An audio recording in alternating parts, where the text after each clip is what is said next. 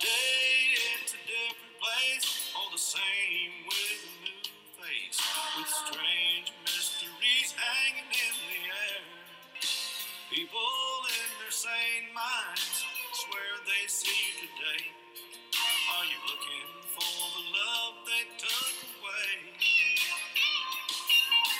Everyone knows that you couldn't bear the pain, so you took your life in the pouring rain. Bone-chilling greetings, everybody. Thank you so much for stopping by and making Paranormal Prowlers podcast part of your day. Those tunes you just heard is, as always, courtesy of the lovely Bobby Mackey, and I, of course, am your host, Tessa Morrow. Today I have my friend, return guest Steve Kawamura, joining me. He recently wrote a book titled Come Ride With Me. It's a culmination of 20 years of paramedic road experience. Kawamura, he offers diverse paramedic experiences over a vast array of calls, making the reader feeling like they are in the ambulance with him. Now that's pretty cool. Just gonna say that right now. That's badass. He wanted to share his experience with people to show the great work that paramedics do. I adore and respect our first responders, paramedics, EMTs, law enforcement, firefighters, and so on. They make a difference. They go out there and they're saving lives every damn day. And man, that has to feel good doing that.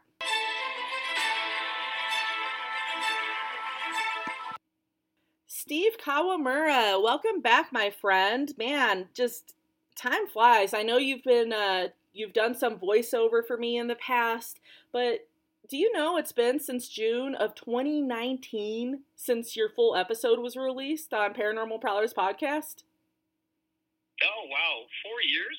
I know, right? I was like looking back, I searched your name and I was really shocked when it popped up that long ago. I was like, holy crikey, that's been a long time, man. So we've, we go way back. So thanks for coming back on, man. Oh, thanks for having me. It's wonderful to be here and talk about my book, and thanks for doing it. Oh, yeah. So, everybody, we're going to be talking about Steve's book, and we're also going to be talking about just the life in a paramedic's shoes. And so that is pretty exciting. First of all, a huge, huge congratulations on the release of your book, Come Ride With Me. I mean, I've written 2 books myself, and it's like hard work, all the writing you put into it and the time and the patience and then the publishing part. I mean, it's just like, once it's like published and released, it's just kind of like you could take a full deep breath, it's like, that feels good, doesn't it? Yes, it was a big sigh of relief. I mean, the project started in 2011, and it was about 3 years after I had a pretty traumatic incident, which a lot of first responders have, and it kind of they said writing was a therapy kind of thing. So I started writing, and I'd always kept like a diary of all my calls that I learned on, what I didn't learn on, and statistics and stuff. And it started so early with a pen and paper. But then I decided to start writing in 2011. I didn't have enough material to write about. And then in 2014, I went into the inner core to work because I wanted to work with one of my best partners who's mentioned in the book. His name is James Watson. We had a great 3 years together at a very, very, very busy base with very, very high acuity calls. And then I had enough material. Then I had my first child. And then my uncle passed away, and I assumed care of my aunt who had Parkinson's dementia. Aww. And that took up a lot of my time. I had to get her into a nursing home. I didn't want to be that person who didn't take care of or didn't see and didn't show up at the nursing home. So, I would take my daughters there. And actually, side note, one of the very first cognitive things my daughter did when she was 2 years old was she took my hand and she showed me the way to, her name's Cheryl. She's actually mentioned in the book too, Cheryl's room. She took me to Cheryl's room. That's when I knew, like, she knew she was thinking, right? Was like, oh, wow, she's actually leading the way there. Wow. So it was a good experience for her. And then, and then I had my second child, and then I took part-time at work, basically, just a little bit less hours, right? I took a position where I didn't have to take as many shifts, right? But I did. So that was called job share. It was basically part-time, but I worked almost full-time hours. I would say 3/4. And then both my kids went to school in September of 2022, and I was like, I got this book. Maybe I should finish it. Right. So from September to about, I would say, April is when I finished the writing, and then from April until September was publishing. And you said yourself you publish books. It takes a while, and it is a lot of work, but I don't know about you, but I enjoyed every step of it. The cover design, the editing process.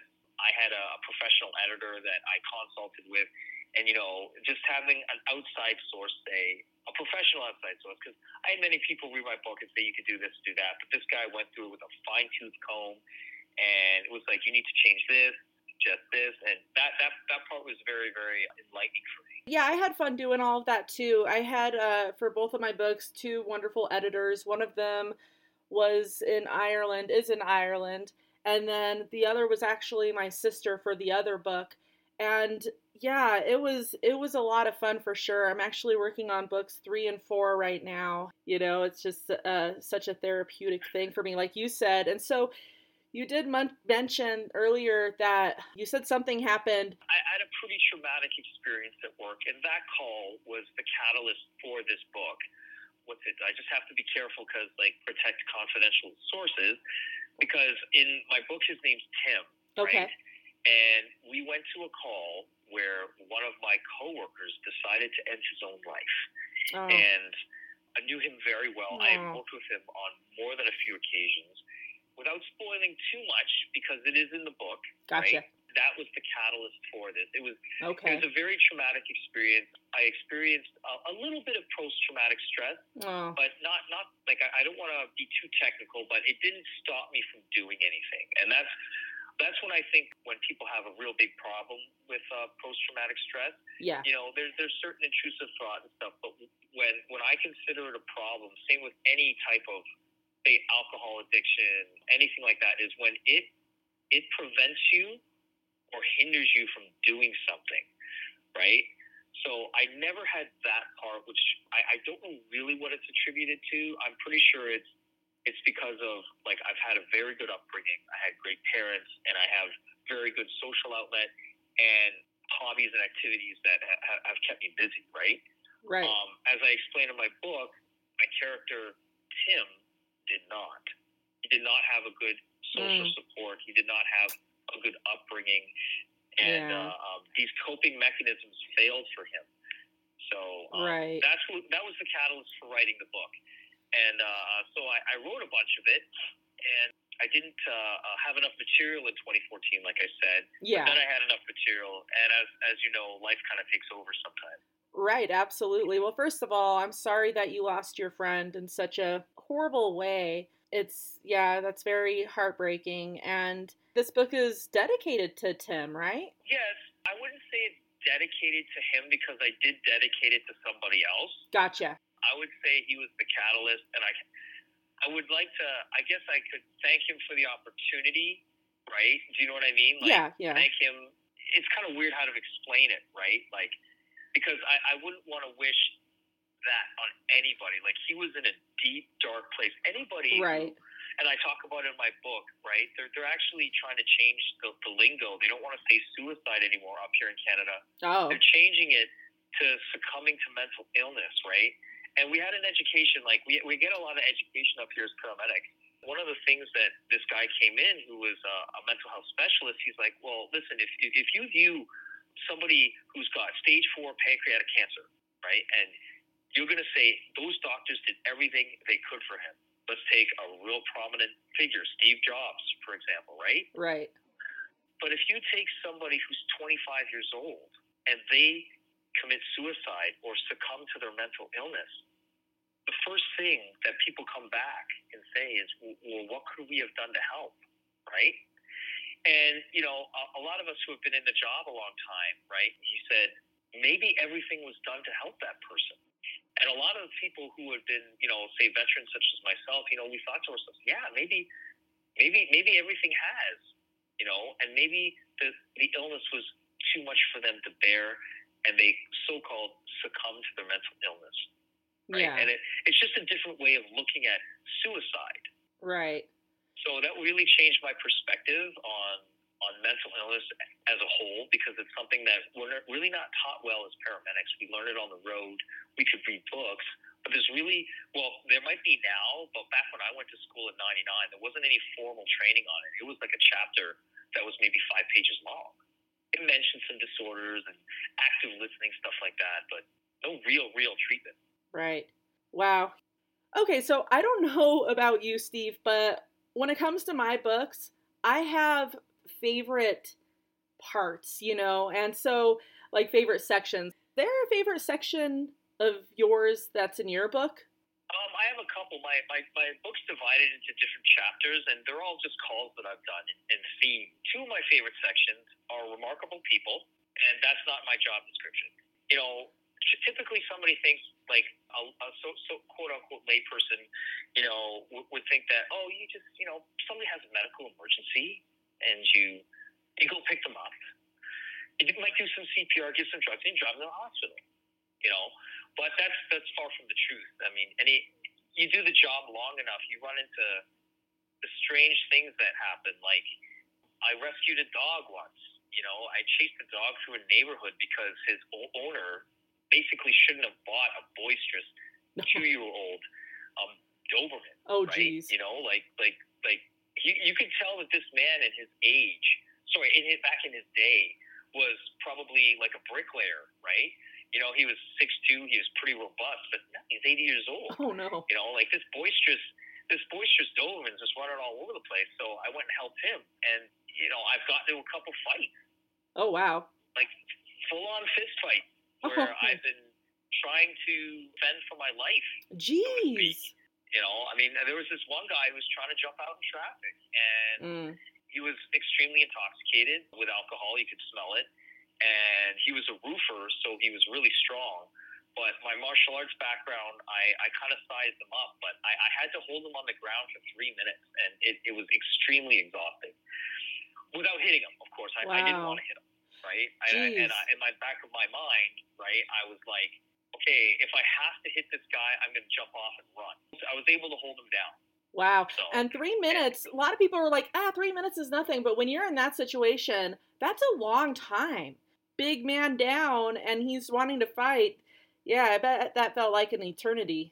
It's a very, very, I would say the most famous martial artist of all time said 3 minutes was too long, and that was Bruce Lee. Yeah, I agree. So, wow. Well, I hope you haven't had to get in any fights lately. No. And there's like in Remarkable People, right? I met a former British intelligence officer who took the surrender of a German intelligence officer during World War II. This was early 2000s. He'd be long dead now, right? Wow. And he had a citation signed by George S. Patton. Wow. That's phenomenal. You actually got to meet him. Wow. Was this in Canada, or where did you meet him at? Yeah, this was in Canada, and I think he had moved around a lot. Yeah. Right? But he was the rank of command sergeant major, and, the war was over, and, I asked him, I said, like, what was that like? What was that moment like? Because World War II was the biggest conflict, and hopefully will be the biggest conflict that this world ever faces. And, he just said they both had a look in their eye that the war was finally over. And to hear this story from somebody that was there, right? I knew that this moment was special, because today I don't think there are any more World War II veterans left. Right, I don't think so. Yeah, it's definitely sad. My grandpa fought in World War II. Man, they are a very special type of people, for sure. It's sad as time goes by, we lose all these heroes, I honestly, through looking through my lens of my early 2000s and meeting some of them, right? Yeah. I couldn't put them all in my book. I met a guy who was in prison at Dieppe for 4 years, and I don't know about your grandfather, right? My wife's grandfather fought in World War II. These people are the happiest and most satisfied. It doesn't matter what they did, if they were a firefighter like my wife's grandfather was, or if they worked at a steel mill.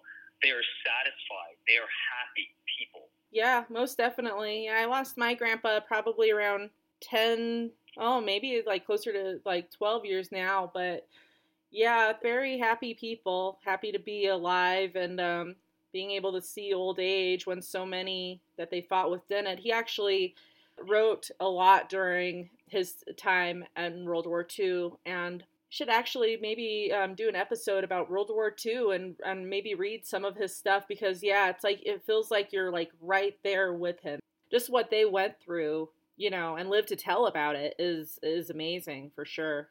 On a side note, like, did he speak of this to you? Like, did he not speak of it for a long time? Because I know Leah's grandfather didn't speak about it for 30 years.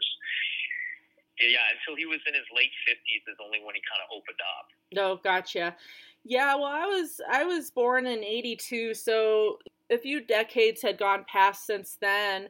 And, he probably, I would say when I was like in my late teens, he, would talk a little bit about it.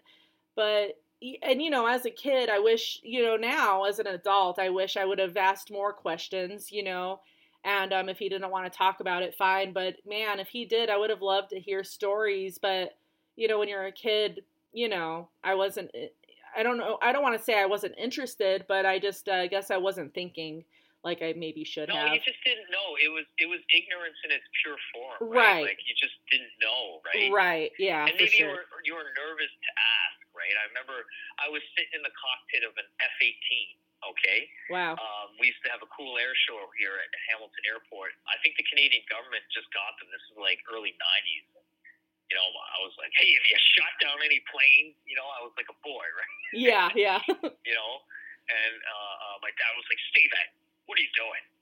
Like, well, I just gotta know, because in Top Gun they shoot down planes. Right. Right. Inappropriate questions I think I was 8 at the time, like that when I was sat in that plane. Yeah.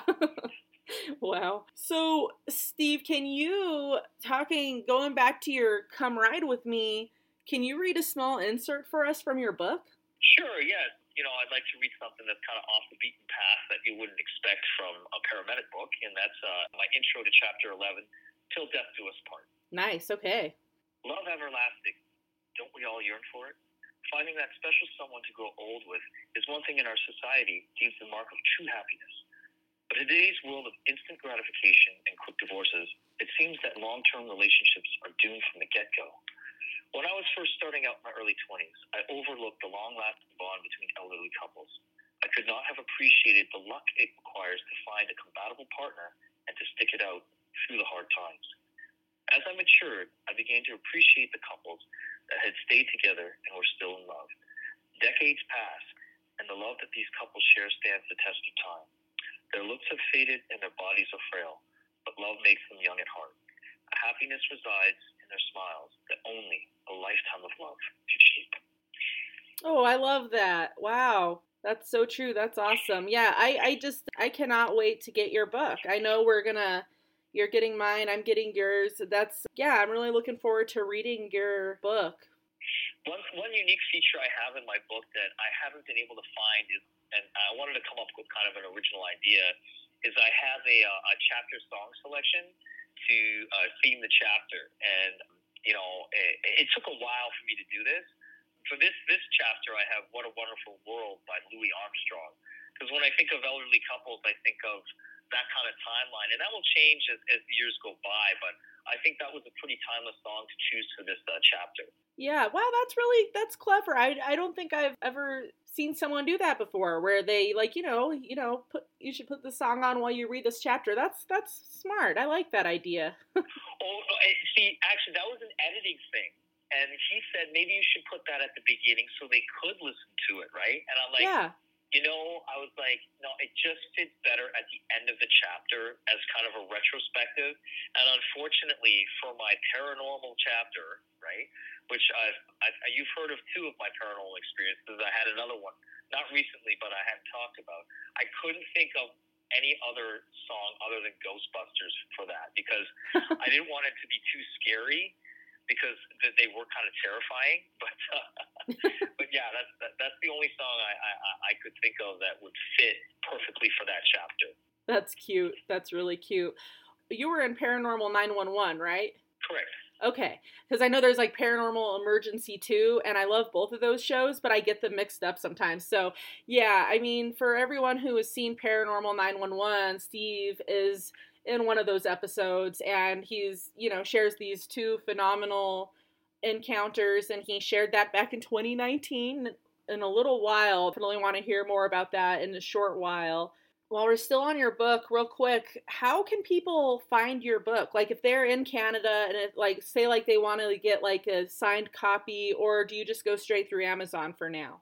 For now, it's straight through Amazon. I am actively looking to have kind of a signing day, a book signing, but unfortunately, none of the local bookstores are doing any right now. So for the people that are local, I think I'm going to have to use my ambulance service to do it for a venue, but that's okay. In the near future, for the bookstores, I might be able to get out there in the next year, but every single one of them has said not until the new year. So okay. I think it's kind of like a timeline thing. Right. They kind of book for the whole year. In addition, they say that they might have problems paying the author, right? And for me, I never wrote this to make any money. Like, I'm pretty sure I could negotiate a good deal with one of the bookstores because, like I said, I'm not really concerned about that. It's concerned about getting the word out, because to get the word out when you're an independent author, as you know, is kind of difficult, right? The big publishers, they have kind of a monopoly on the advertisement and stuff like that. So right. Okay, so now I want to talk a little bit about you, Steve, being a paramedic. How old were you when you realized that you wanted to help people and be a paramedic? Well, it started off with the movie Backdraft. And I forget when that movie came out. I think it was around 1990. And I wanted to be a firefighter. So I got a co-op with the Ancaster Fire, which is a local fire department around here. And I got a co-op with them in 1997, very early 1998. And it's kind of hard to remember because it's so long ago. And that's when I found out I couldn't be a firefighter because I was colorblind. So they ran an ambulance as well. And for some reason, so you could be colorblind if you were a paramedic, but you couldn't be if you were a firefighter. Interesting. So I decided right then and there. I would say I was 18, and I was like, yeah, okay, I'll be a paramedic. And I went right from high school to paramedic school, and the rest is history. I started school for it in 1999, and I'm 43 years old now. So that's how long I've been in the business. Wow. That's awesome. That's terrific. So it's been over 20 years now, and that's amazing. Good for you. Like I said, I've said it so many times throughout the years.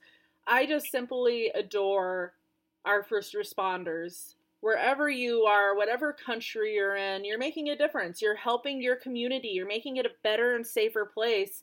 Paramedics are here, okay? That it's like you're their saviors, you're their heroes. You're helping them. I love you guys and gals, so good job. Oh, thank you. Yeah, seriously. So take me and those listening to this episode on a ride with you. Walk us through a day, if you will, of being a paramedic. Well, it starts off at home, right? I usually put my uniform on. I like to be ready as soon as I walk in the door, because you never know when a call happens. Yeah. Right? My station is at Station 7, and I usually show up in uniform, and if the crew's there, right, sometimes they're out on a call, right, I'll talk to them and say, what does the truck need? What happens? What happened to the day? Was there anything interesting? And sometimes they'll tell me an interesting call that happened during the day, or a funny call that happened. And if I'm on nights, we'll check the truck, we'll sit down, we'll relax, and maybe we'll watch a movie. Maybe I'll get some exercise, shoot some basketball, but I work at a pretty busy base, so usually it's interrupted by the tones of the call. And then when the tones go off, I go to my ambulance, and whether I'm attending or I'm driving, usually I like to attend first to do the first call. I answer the radio with my truck number, which is 2004. I say 2004, we're on the air. And then I flip up the computer. They give the call details through the radio, and I can see it on the computer. And then we drive to the call. Usually when we're driving to the call, we kind of discuss if it's anything special. Like if it's a pediatric, a child call, we'll estimate weights. We'll kind of think about what kind of medications we're going to use, depending on, usually with the kid, like there's a weight-based formula that we use, age times 2 plus 10 in kilograms. Sorry, United States, we use metric up here. And then if it's medical or trauma or anything, we kind of discuss a little bit of what we're going to do, but I partner and I are pretty seasoned, so usually there's not too much talking except making fun of each other because I'm actually friends with my partner, so we'll poke fun at each other on the way to the call.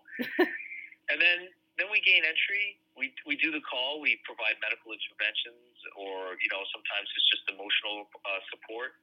Sometimes we have mentally ill people, and we have to treat that, and usually active listening and trying to help them out that way. And if it's a motor vehicle collision or a traumatic call like a gunshot wound or stabbing, which are rare, right? They're rare calls.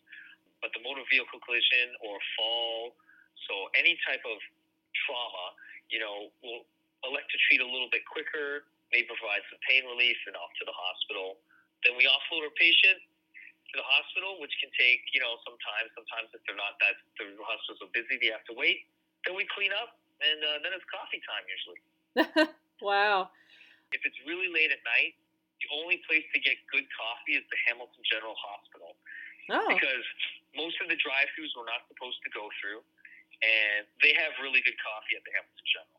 And it's actually located pretty much in the center of the city, so that's where we go. So that's a bummer that you guys aren't allowed to go through the drive-thru. Is it because if you get a call, then you have to leave right away, or what's the deal with that? Why can't you get your coffee? Usually I'll go through the drive-thru in the early morning, right? Gotcha. I will look at the drive-thru, although we're not supposed to go, and I will see if there are too many cars there, right? And if that drive-thru has an exit. Some of them you could just pull off, right? Which is great. Right. Right? But I'm not even that desperate for a coffee. It's just kind of something we do, especially if we're at the Hamilton General. If we go to that hospital, the coffee shop's open 24 hours a day. We'll just go get a coffee. Yeah. Kind of a routine kind of thing. Oh, that's nice. You have that there, and they're open 24/7. So, yeah, that's convenient at least. So, Steve, do you remember, now I know we're going back over 2 decades, but do you remember your first ever call? Oh. Yes, I do. Yes, I do. It wasn't my first call, but it was my first day. I hope that's good enough. Okay. It was June of 2001. Wow. And we had to do 3 transfers. Back then we did transfers, so the ambulance service did them here. Now they're provided by a private company. But if you had to go home and you couldn't walk, like there's lots of, lack of a better word, bedridden people that we would take into their homes, right? Because, they have to be lifted in. Yeah. They're always on the second floor. Or they're in the basement, right? They're never on the first floor. Yeah. So you had to work 3 shifts in that, and that was the region of Niagara, so right by Niagara Falls. Oh. Right? So Buffalo, New York. Okay. Right? For a reference, right? Yeah. So I worked in that region for a year, and it was and this call is actually in there, which, of course, circumstances have been changed. Right. So I do say every call happened in Hamilton, but this is one of those things I changed for dramatic purposes. Gotcha. We were doing so we did 3 transfer shifts, and then you did an emerge shift, your first emerge shift. And I was working with a guy. I won't mention his name because I don't have his permission, but let's call him Frank Michaels. Okay. And he was a senior medic. He'd been on for 7 years, and it was routine. I can tell you exactly what I was doing. I was washing dishes, and it was the afternoon. We got called for a pedestrian struck. Oh. And we were right around the corner. It took us less than 4 minutes to get there. And when I came out, I saw a man who was driving a truck who was absolutely hysterically crying. Oh. And there was already a tarp covering the body. And unfortunately, it was a 15-year-old boy. Oh, no. And he'd been run over. He'd been run over by the truck. And without going into too much detail, there was no need to resuscitate him. He was what we would call up here as obviously dead. Yeah. And I didn't know what to think. And ironically, we're staring at this body, and there's, for lack of a better word, fluid leaking out from underneath the tarp. That's how bad it was. Mm. And his best friend saw the whole thing happen, and he was hysterical as well. Oh, bless his heart. And this bystander, and this is where I talk about our dark humor. I had it when I was very young. So this woman's like, I don't understand how you guys do this every day. She's like, how do you do this every day? And I looked at her and I said, well, ma'am, this is my first day, so I'm not really sure yet. When I figure it out, I'll let you know. Right? And I had a confident, sarcastic smile on my face, but let me tell you, I'm really good at faking things, and I was kind of pooping my pants in real life. So that first day, maybe I can tell you that it was relief that I knew that I could carry on after something like that. Right. But I was sad at the unfortunate circumstance that had to happen for me to realize that. Yeah. Wow, that's quite the call, for sure. Well, at least the guy stayed. These days there's so many damn hit and runs. And it's like accidents happen. It's not like we would hope you didn't just like see this 15-year-old boy in the street and target him and hit him intentionally and then leave. Wow, that would be a really rough call for sure. So if I could, I have my book here, and I'll read an excerpt from my book, which is and it has a chapter selection, if that's okay. Yeah, absolutely. It's very short. Sure. It says, later that year, we would pass the spot where that teenage boy lost his life. A wreath had been placed there in his memory. I returned to that spot 10 years later to place a single rose on that memorial in remembrance of that day. Oh. At that moment, I thought all that had happened in my journey as a paramedic and all I would have to face until retirement. I recalled the positive of knowing I could handle a traumatic call on the first day of my job and the circumstances that happened for me to see that. I carry that with me to this day. Oh. Chapter song selection, Accidents by Alexis on Fire. Oh, wow. I encourage the viewers and listeners to look that video up. It's probably one of the best representation. Alexis on Fire, one word, accident. It's probably the single best representation of what a paramedic does. I will check that out. It was shot in Toronto, Ontario. Oh, really? Okay. Wow. Yeah. Wow. When you were reading that, I got chills. Yeah, that's sweet that you, still, after so many years went and paid your respects, and obviously it's something that will stay with you, you'll never forget that. And so, yeah, what could have been with that sweet 15-year-old boy. Yeah, he would have been 37 now. Yeah. That's quite the first day as a paramedic, that's for sure. So, Steve, is there a certain type of call that you get and it just makes you cringe? Like, what's your least favorite type of call? Oh, would you say traumatic-wise or disgusting-wise? Both. I want to hear both, actually. Okay, well, I would say children calls, really serious children calls, are the scariest. Yeah. And childbirth, right? Anything to do with young children and childbirth are very, very, I would say, very, very stressful. They rev high on the stress meter. Yeah. So those are the calls because they have the most to lose. Right. And, like an elderly woman who's 90 years old who has passed away is sad. And I hope you don't take this the wrong way, but her hope is gone. Yeah. Her hope and her innocence is gone.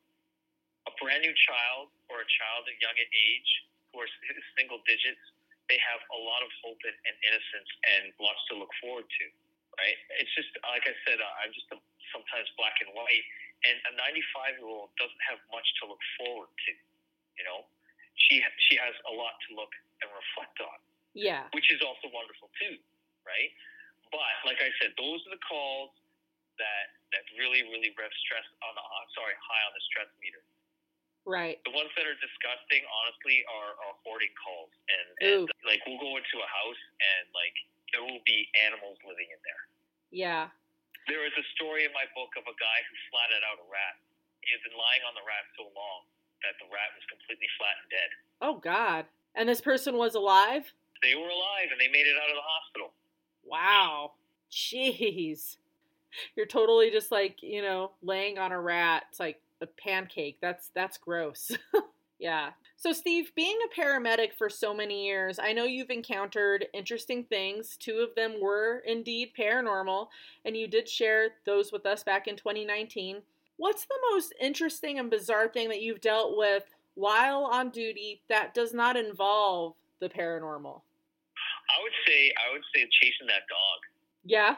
Like this dog, the guy kept telling me to close the door, and I didn't. And the dog ran out, and I literally started chasing the dog through the neighborhood. And when it was all said and done, it was such a cute, playful dog that I got him on all fours, and I was like creeping towards it, and I ended up tackling it and ending up in a sewage runoff. Oh no! There's a picture of me. There's a picture of me in my book, and I smelled like sewage. It was awful. Oh, no. Right? And that's in the chapter called "That's Not My Job Description." I'm like, I never thought that I would be on all fours, playing with a dog, sneaking up on him, and tackling the dog.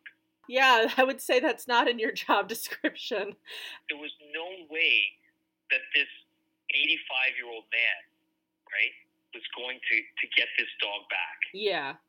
So how long did it take to get that sewage stank off you?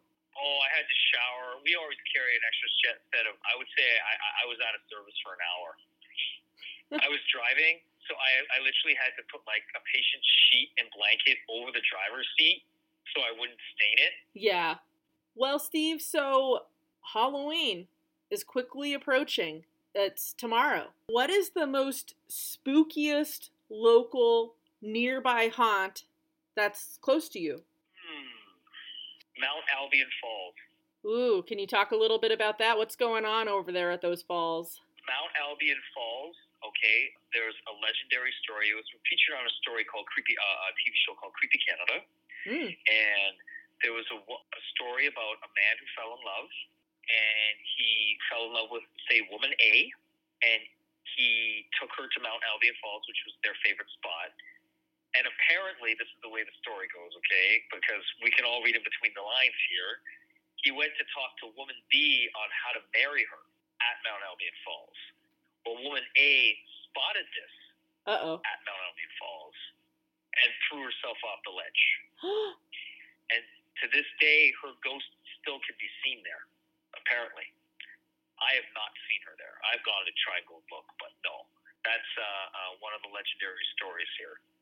Wow. It's a beautiful falls. You can actually probably, Mount Albion Falls in Hamilton, it's actually a beautiful waterfall. I'll look that up. Wow, yeah, that's sad if it's true. It's like he's like, oh, talk about total miscommunication or misunderstanding, you know? Yes. Yeah, I always love to hear, people's local haunted spots, and it's fun when there's a legend behind them. Yep, and unfortunately, that falls became very, very notorious about 4 years ago, where I think there was 8 rope rescues and more than a few deaths there because it was so treacherous and people weren't paying attention. And many adventurers, right? They were like, "Oh, no, I want to go walk that path," right? Yeah. So. Oh. And you being that once there's negative energy or maybe possibly a portal somewhere, it is surrounded by negative energy. It's hard to get rid of. Yeah, well, like when so many horrible things happen in a certain place, or some huge thing like, the World Trade Center or just something like that in general, those falls where several people have died. Very sad. I actually experienced that when I went for the very only time at Niagara Falls on the United States side. And I just felt such sadness because so many people had died there, You could definitely feel that for sure. My friend, time sure goes by when you're having fun. I know, right? Yeah, I really appreciate you stopping by again. Again, thank you for all that you do for your community. I'm sure they just appreciate the heck out of you. Sure, and thank you very much for having me.